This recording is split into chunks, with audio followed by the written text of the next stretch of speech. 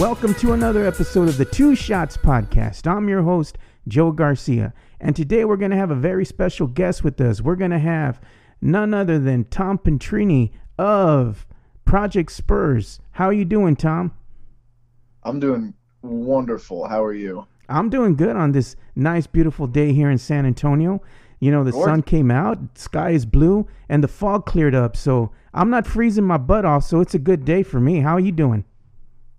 Yeah, no, it's great. I'm a little north of you in Austin, but beautiful clear skies here. I lived in the Northeast for pretty much my whole life, and I'm just so happy to finally be down where it's like warm in January. I can go outside in a t-shirt. It's really amazing. T-shirts and shorts, man, walking around the city of Austin, so it's always a good time there. I especially like going to Franklin's to get me some barbecue, man. I still haven't been just because the line's so long.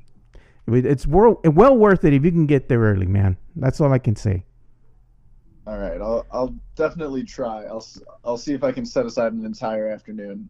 Yeah, man, you'll be glad you did. But getting back to what we're here for, we're going to talk about some San Antonio Spurs. And right now we're going to go ahead and dive in. We're going to talk about the San Antonio Spurs. And I know, Tom, they come at you a lot and they're like, because you're putting out tweets and you're saying, the Spurs have turned the corner, and people like me are saying it's kind of too early, and that was like maybe a week or two ago. But you know what, Tom? The Spurs have officially turned the corner, man. We're at the halfway mark of the season. And let's start with you. What do you think about this team right now? Well, so, you know, the Spurs really turned the corner a month ago, a month and a day ago to be exact. It was that third quarter against the Lakers, and you know, defense just clamped up, and it was a really beautiful thing. And Pop after the game was like, you know, it's great. We'll see if we can, you know, build on it and build some consistency. And, you know, 15 games later, in that stretch, the Spurs are 13-3, best record in the league over that stretch. They have the most efficient offense and a top 5 efficiency defense. So yeah, turning the corner, like, that's like when you have the flu and your fever goes down.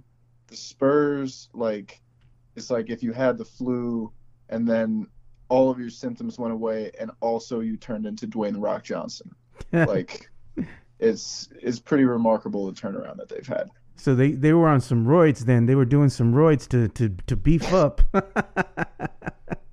I mean, the good basketball version of steroids, which I guess is playing more active defense and, you know, just getting guys to their spots. I think the biggest thing that we've seen over this stretch is the cohesiveness of this team, you know, 1 through 9 in the rotation, which Dante Cunningham has fallen out of, Pau Gasol's been injured. And it's been the younger guys stepping up. It's been Bryn Forbes and Derek White and Davis Bertans. Patty Mills playing great. And it goes to chemistry on both ends of the floor. These guys are talking and playing not only with each other, but for each other. And I think that's pretty plain to see, you know, when you're watching any of the tape of these guys, you know, on the court, on the bench, whatever. And they're really having a good time with it. So, yeah, no, they've been the best team in basketball over the stretch by a wide margin. Yeah, I agree with you. And, you know, one thing I'd like to point out is that the Spurs also have the most seasons with the winning record through the halfway mark of the regular season since they joined the NBA back in 1976. And not only that, but during their last 16 games, the Spurs have the league's best offense at 117.4 points scored per 100 possessions. They also had the league's best defense, holding their opponents on an average to 101.9 points per game. And in the latest power rankings from the NBA, not from the four-letter network, the Spurs are ranked at number 2, and they're up 7 spots from last week, where they were ranked at number 9. I mean, the Spurs are on a tear right now. Everything's firing on all cylinders. And I'm going to ask you a question, because it's one thing that I noticed since the beginning of the season. I know that we had 8 new faces. Things got off to a slow start. You know, Spurs Twitter, people were already going at each other. Everybody's ready to jump ship. And everybody says, you got to be patient. We have 8 new faces. But one of the things that I observed too is if the Spurs didn't have this defense first mentality, if they didn't put defense first, to me it just seemed like the Spurs system really didn't work too well. Now that they're getting back to who they are and playing defense, it just seems that things are starting to click and fire on all cylinders. I mean, have you noticed the same thing, or was there something different that you saw? I think it definitely starts with the defense. Jabari Young at The Athletic had a really great piece. Oh, I read it around Christmas, and it was about how before the first game against the Lakers that the Spurs lost, but played a little better defense in. Um, Before that game, Pop changed the defensive scheme. Basically, the way they've played pick and roll defense in the past couple of years with defenders like Kawhi Leonard, Danny Green, DeJounte Murray, versatile Kyle Anderson, Manu Ginobili, versatile guys who can switch. They play what's called a square pick and roll defense, and that requires going over and under screens, switching a lot of communication, and a lot of like individual talent defensively. And Pop basically looked at his roster and said, okay, we don't really have that this year. So what they've been doing instead is icing pick and rolls. Instead of it's proactive defense. It forces the ball handler to the sideline away from the middle of the floor. And it invites, contested 18-foot pull-up jump shots, which the Spurs are very good at taking, but no other offense in the entire league wants those shots. So, once that happened, once the Spurs started forcing tougher looks for their opponents, running guys off the three-point line, rotating well to protect the rim, everything just got so much easier. And I think you have to give a lot of credit to Derek White, who has been fantastic defensively. He can defend three positions well and can hold his own with the bigger two. We have to give credit to Jakob Poeltl, who's a force at the rim on both ends, really.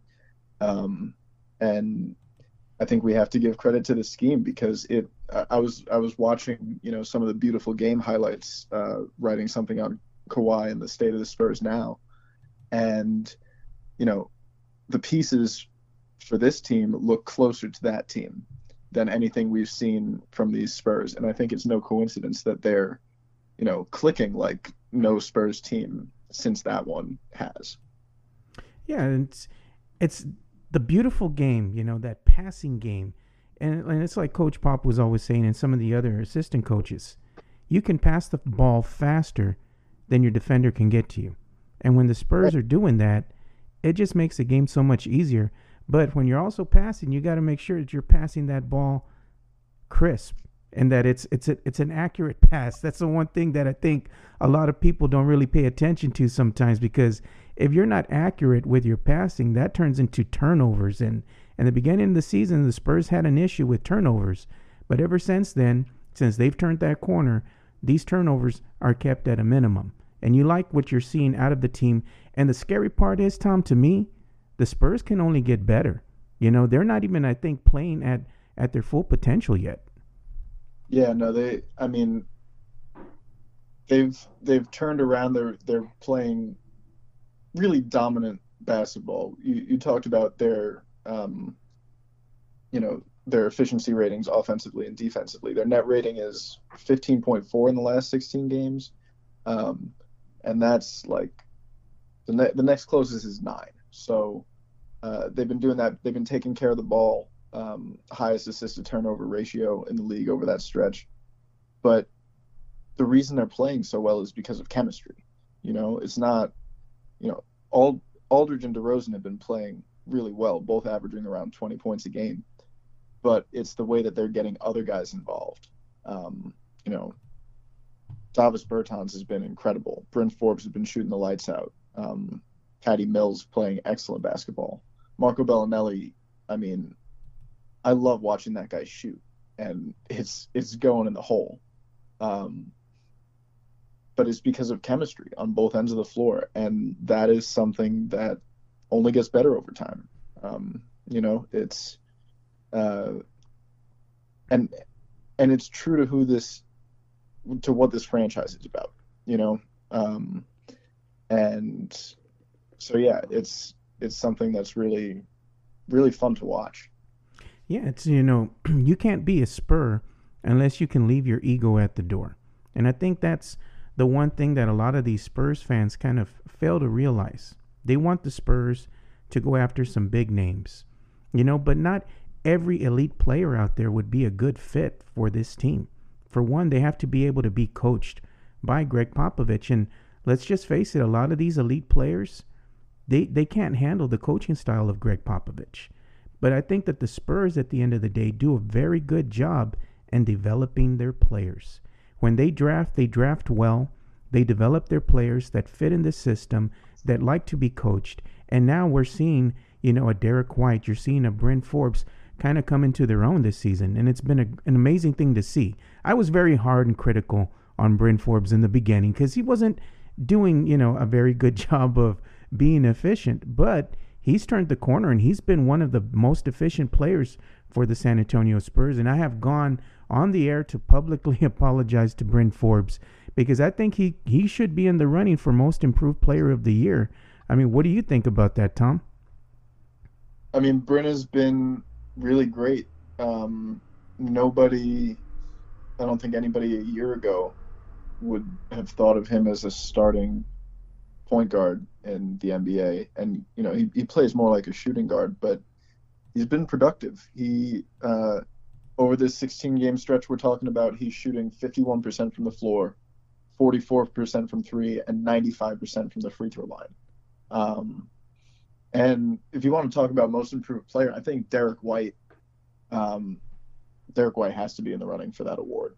The way he's played individual defense and his shooting has been recovering. He's shooting the ball 55% from the floor, 38% from three. And that three-point shot was kind of a question mark earlier in the season.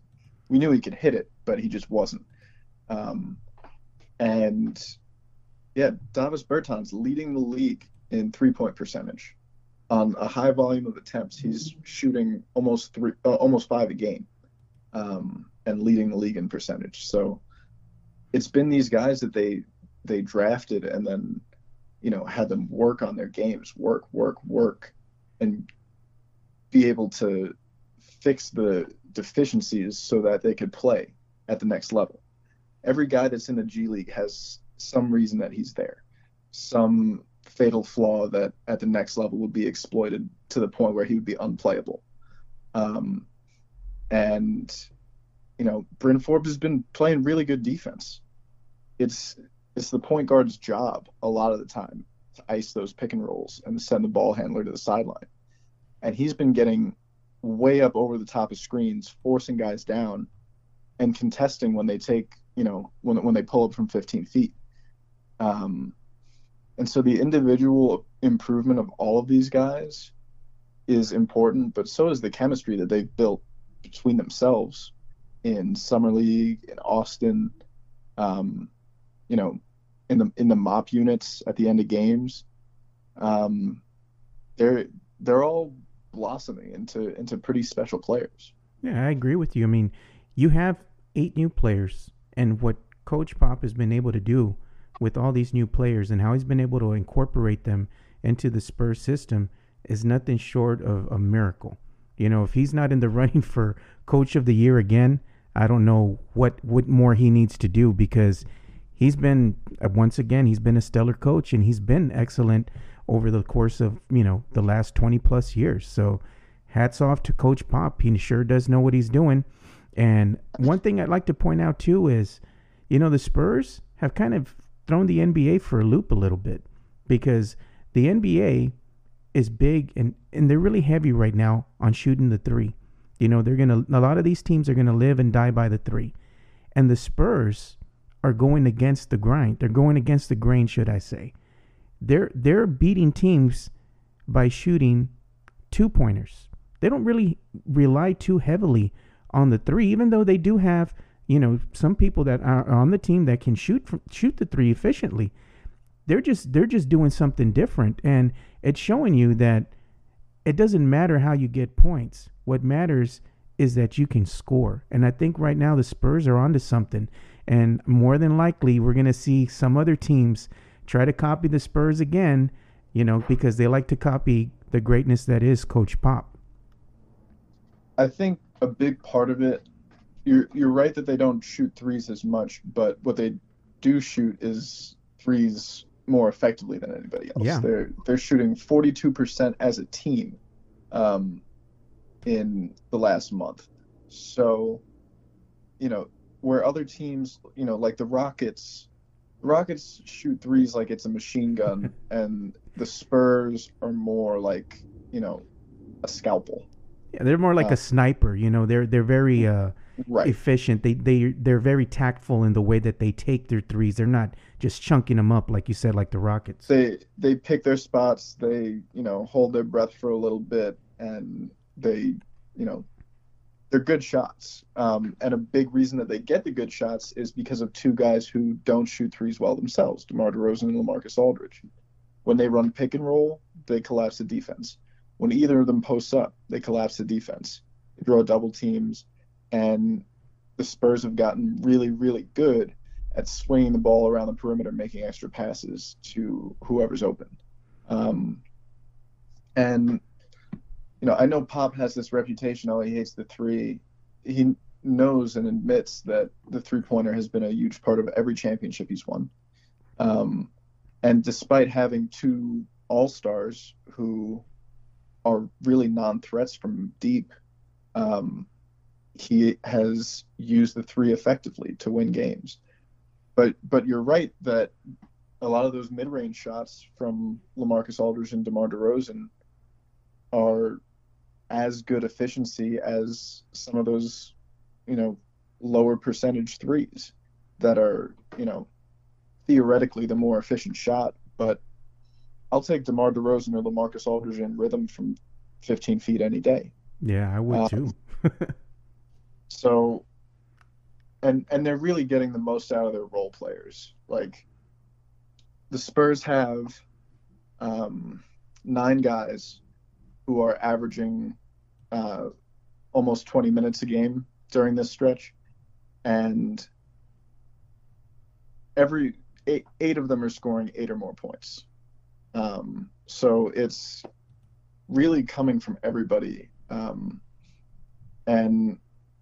like I said before, it's looking closer to the beautiful game than anything that we've seen since. Yeah, it is. And one other thing that I wanted to point out, because we're going to be moving on to our next segment, is this rodeo road trip one of the most important rodeo road trips that we have coming up? Because the West is so highly contested right now. You have teams that are only separated by a few games. You can either win 3 or 4 games and move up in the standings, or you can lose 3 or 4 games and be on the outside looking in. So the question that I want to ask is this rodeo road trip going to be a make or break for the Spurs this season? I mean, we have it starting, I believe, February the 2nd. Or the 4th, I'm sorry. February the 4th. In Sacramento, yeah. Yeah. So you're going to have the Kings. They're going to be playing the Warriors. The Blazers. They play the Jazz. They play the Grizzlies. The Raptors, which I know everybody's going to be watching that one. Then you have the Knicks. And, of course, the end for the rodeo road trip will be against the Brooklyn Nets. They also have a couple of back-to-back games there. And this rodeo road trip's going to be a grind, no doubt. But a lot of these games that you're seeing are very winnable. So if the Spurs, let's say if they go 4-2 or 5-1, on this rodeo road trip, what do you think? I mean, is it make or break, or are they going to be okay if they come out at 500? I mean, I think it's important to remember that for any team in this league, winning on the road is hard. Winning on the road repeatedly is hard. Even against some of the not as good teams, it's just a statistical fact that pretty much everybody shoots a little worse on the road. Pretty much everybody gets fewer calls on the road. But I think the things that the Spurs do well, namely moving the ball, playing team defense, communicating, all that travels well. And I think as long as the Spurs can play pretty much 500 ball on the road while dominating at home and dominating the lesser teams in the league, they'll be, they could be a top four team in the West, if they continue playing anywhere even close to where they're playing right now. Um, you know, and one good thing about this rodeo road trip is there's a nice 10 days off in the middle, for the All-Star break. So it's not going to be as grueling as a road trip this long could be, because they're going to be on the road for almost all of February. Yeah. It's 3 weeks, so it's a lot, but there will be time for the guys to unwind a little bit, recharge, and the first game back is in Toronto. So, DeMar DeRozan will be ready for that one. Oh yeah, no doubt. I think the Spurs are going to have a really good chance of beating once again Kawhi Leonard and the Toronto Raptors over in Toronto. When they go back home, especially DeMar DeRozan, he's very comfortable in that arena since he played for them for 7 years. And for sure. And I mean, you saw that game. Can we talk about that game for a second? Yeah, let's talk about it. Derek White, amazing individual defense on yeah. Kawhi Leonard. And a lot of the time he was doing the stuff, because I had just watched the tape, Kawhi's, tape from the finals. Yeah. And, Kawhi defended LeBron amazing in that series. A lot of what he did was fight over screens and force him down to Tim Duncan. And, when I saw Derek White do that to Kawhi and send him to LaMarcus Aldridge, it was like, whoa. It's definitely, sort of the team concept. And then we kind of saw why Kawhi, in your brain, is not as Spursy a player. Really, at this point, isn't a Spursy player at all, because he's isolating, more than he ever has in his career, and gets doubled, has to pass out of it, and especially with Kyle Lowry out, that was really tough for them. But I think that game was a really telling sign that this team has moved on completely, and they're going in a really good direction.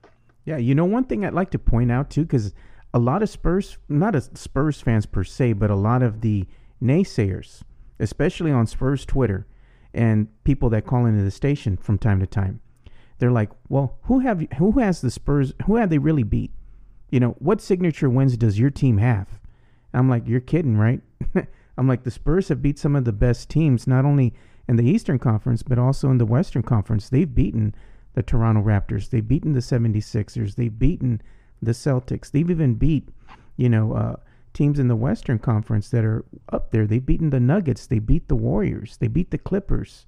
They've beaten the Trailblazers. They even faced the Lakers, and they beat them twice. So I'm like, the Spurs have signature wins. I think this Toronto win, though, it was something different. They were playing for pride. They were playing with a lot of emotion in that game. It was crazy because a playoff atmosphere in the building too.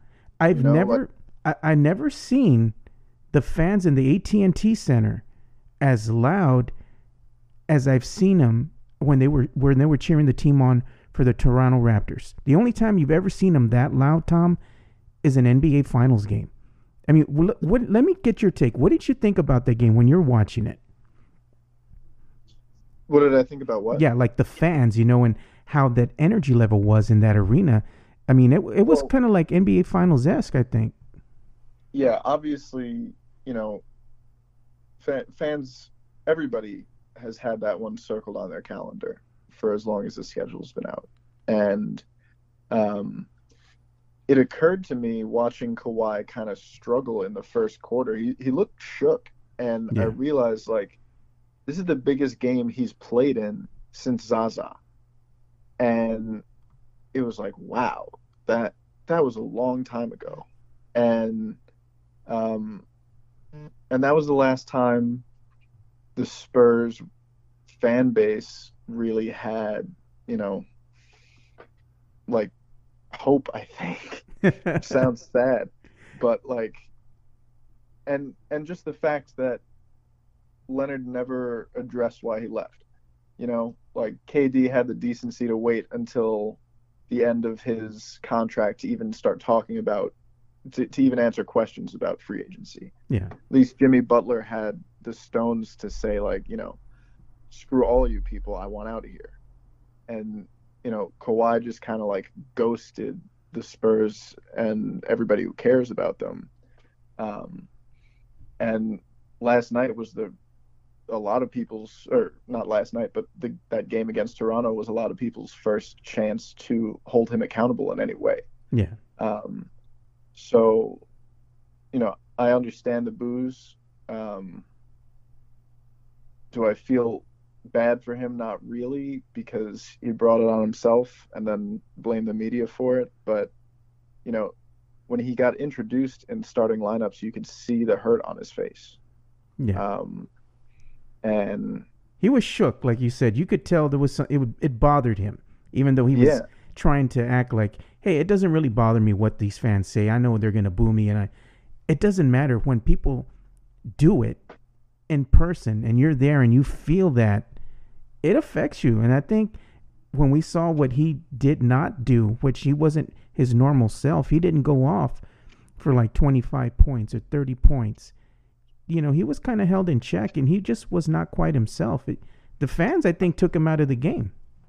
I mean, mentally in the second half, if he didn't have the ball in his hands, if he wasn't dribbling, he was standing in the corner. He didn't even look like he wanted it. And again, parallels, he looked like LeBron in Game 5 of the finals that they won, where after he had gotten pretty thoroughly handled by Kawhi, he just didn't even want to touch the ball, really. Yeah. And so it was really interesting to see that parallel. And like I don't know, there are so many questions about Kawhi Leonard now because he never answered any of the dozens that have built up. And I think it was a statement win for the Spurs, and the statement was, we're better without you now. Yeah. And I think that probably hurt most. Yeah, and I think one thing too is that I think Kawhi is realizing some things. Yeah, you left on the terms that you wanted. You wanted out. You're playing with the team now that's playing at a high level. They're looking great, but it's just not the same when you were playing within the system. Because now in Toronto, he's going to have to be that guy every single night. And that's a lot of pressure, especially for someone who didn't want to pick up the torch after Timmy left. And Coach Pop said he's not a leader. He's not that leader. He's not that guy. And in Toronto, he's going to kind of have to be that guy. And, Toronto Raptors fans, they come at me, and they come at a lot of Spurs fans saying, oh, Kawhi's gonna sign with us next year. There's no guarantee that will happen.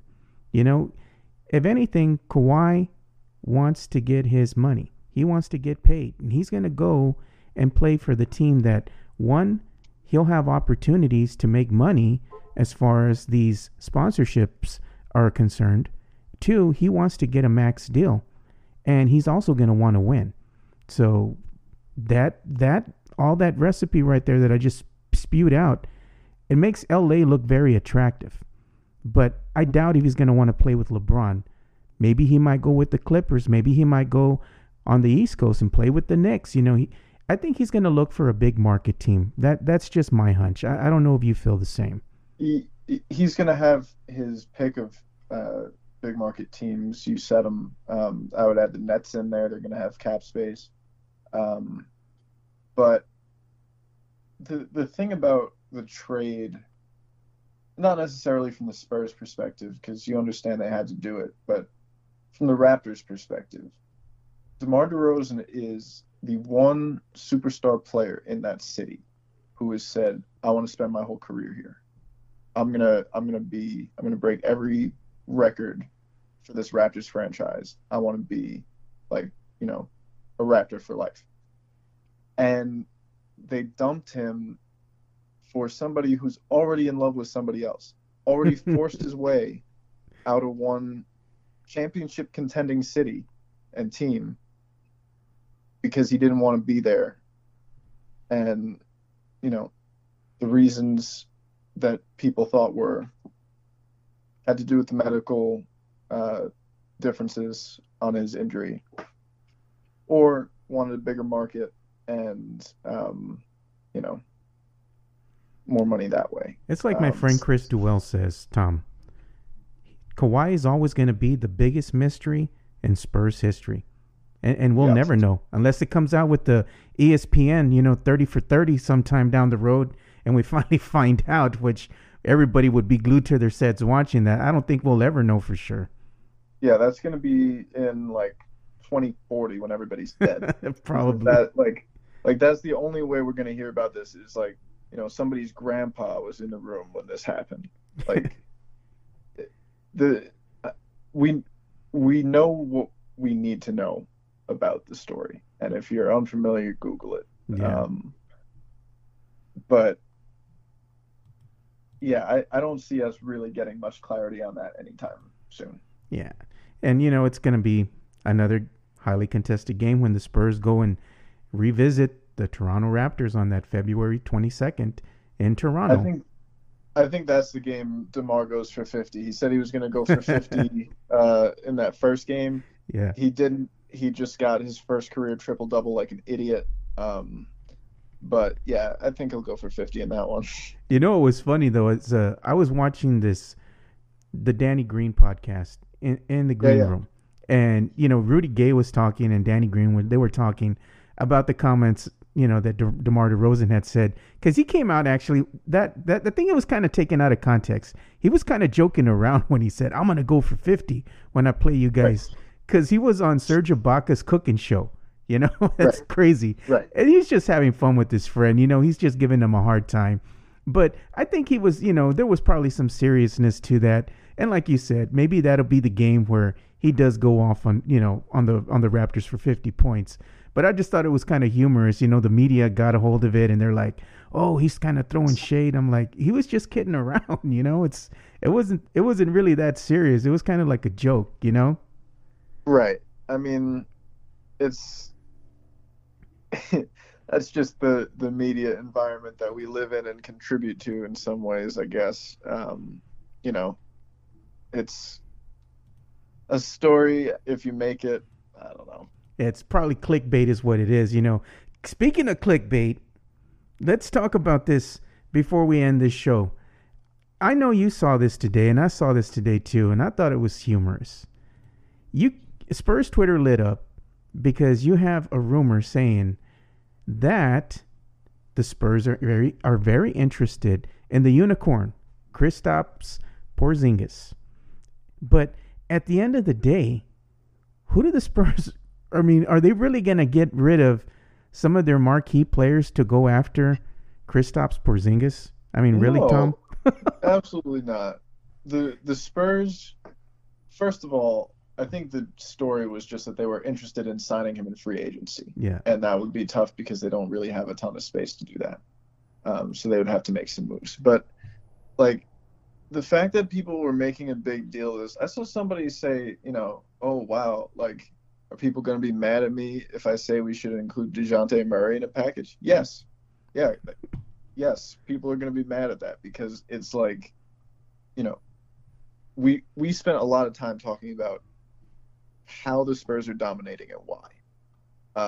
They're dominating incredibly, and they're doing it because of chemistry. And so why would you trade anything, any part of the rotation, for an injured player right now who is not under contract after that? And there's no guarantee, too, that he's going to come back and be the same type of player he was before the injury. That too. But just the idea that, like, there's so many people that just have itchy trigger fingers with everything. It's like, things could be going great, and they are. Uh, and people will still want to hit the panic button. And Or dump Patty Mills. I haven't heard that talk lately, Tom. Let's trade I Patty Mills. I haven't either. And I mean, he's been shooting around 40% from three in this stretch. Um, and he's useful. He's a useful player. He's playing better defense.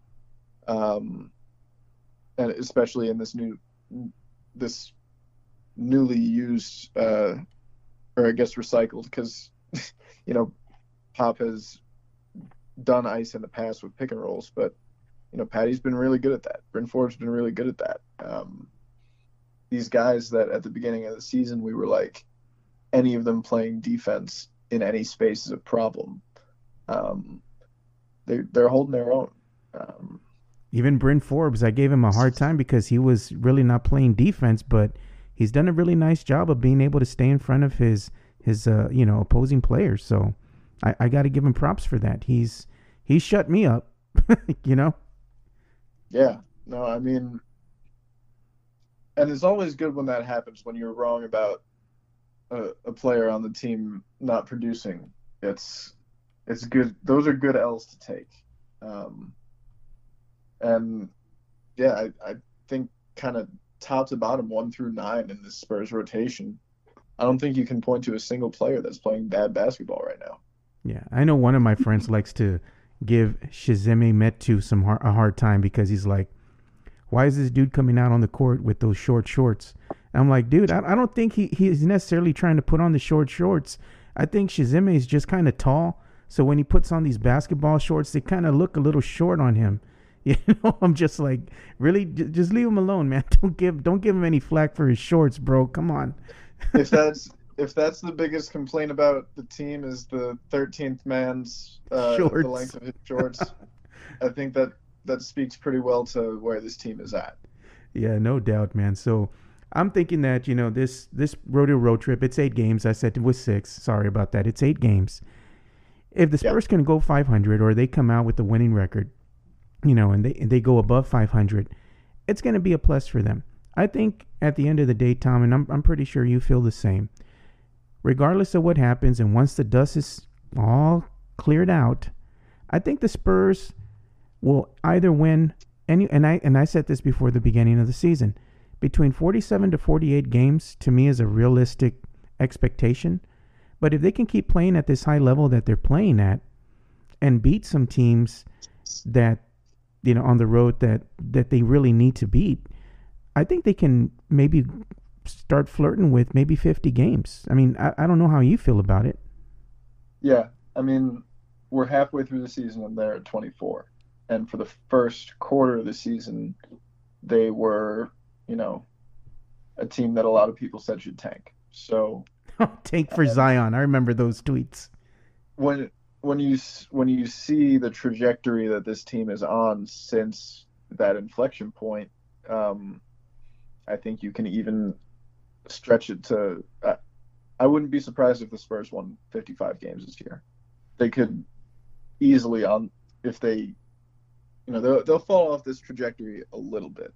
They're not going to keep winning 82% of their games or whatever, but it's sustainable success that they've found relatively recently. So, yeah, no, this team, I think, can finish as one of the top 4 in a stacked West. And, I mean, if the playoffs started today, I don't think there's any team except maybe the Rockets that I would say is playing as good basketball. Would be, I would take the Spurs in a 7-game series against just about anybody if the playoffs started today. I agree with you, but I know why you're saying that, because the West right now is kind of wide open. There's really not one team that really stands out like in the past where it was the Warriors and everybody else. I think the Warriors are super talented. They're playing like crap, though. Yeah, exactly. I mean, for as talented as their roster is, they're not doing the things that made their 73-win season so dominant, And I don't know if it's they've gotten lazy. I don't know if it's, Word on the kind street of with lacking them is personalities. there's some stuff going on in the locker room, you For know? sure. And when you're not all copacetic and people aren't really liking and digging each other, it kind of translates onto the court. And I think that's kind of what we're seeing right now. I think more stuff will come out, probably in the off season, but don't be surprised if you hear, certain people didn't like each other. For sure. Yeah, I mean, when you have success for that long at that level, the way that they did, especially after adding Kevin Durant, um, then you're not really working as much to get the team success.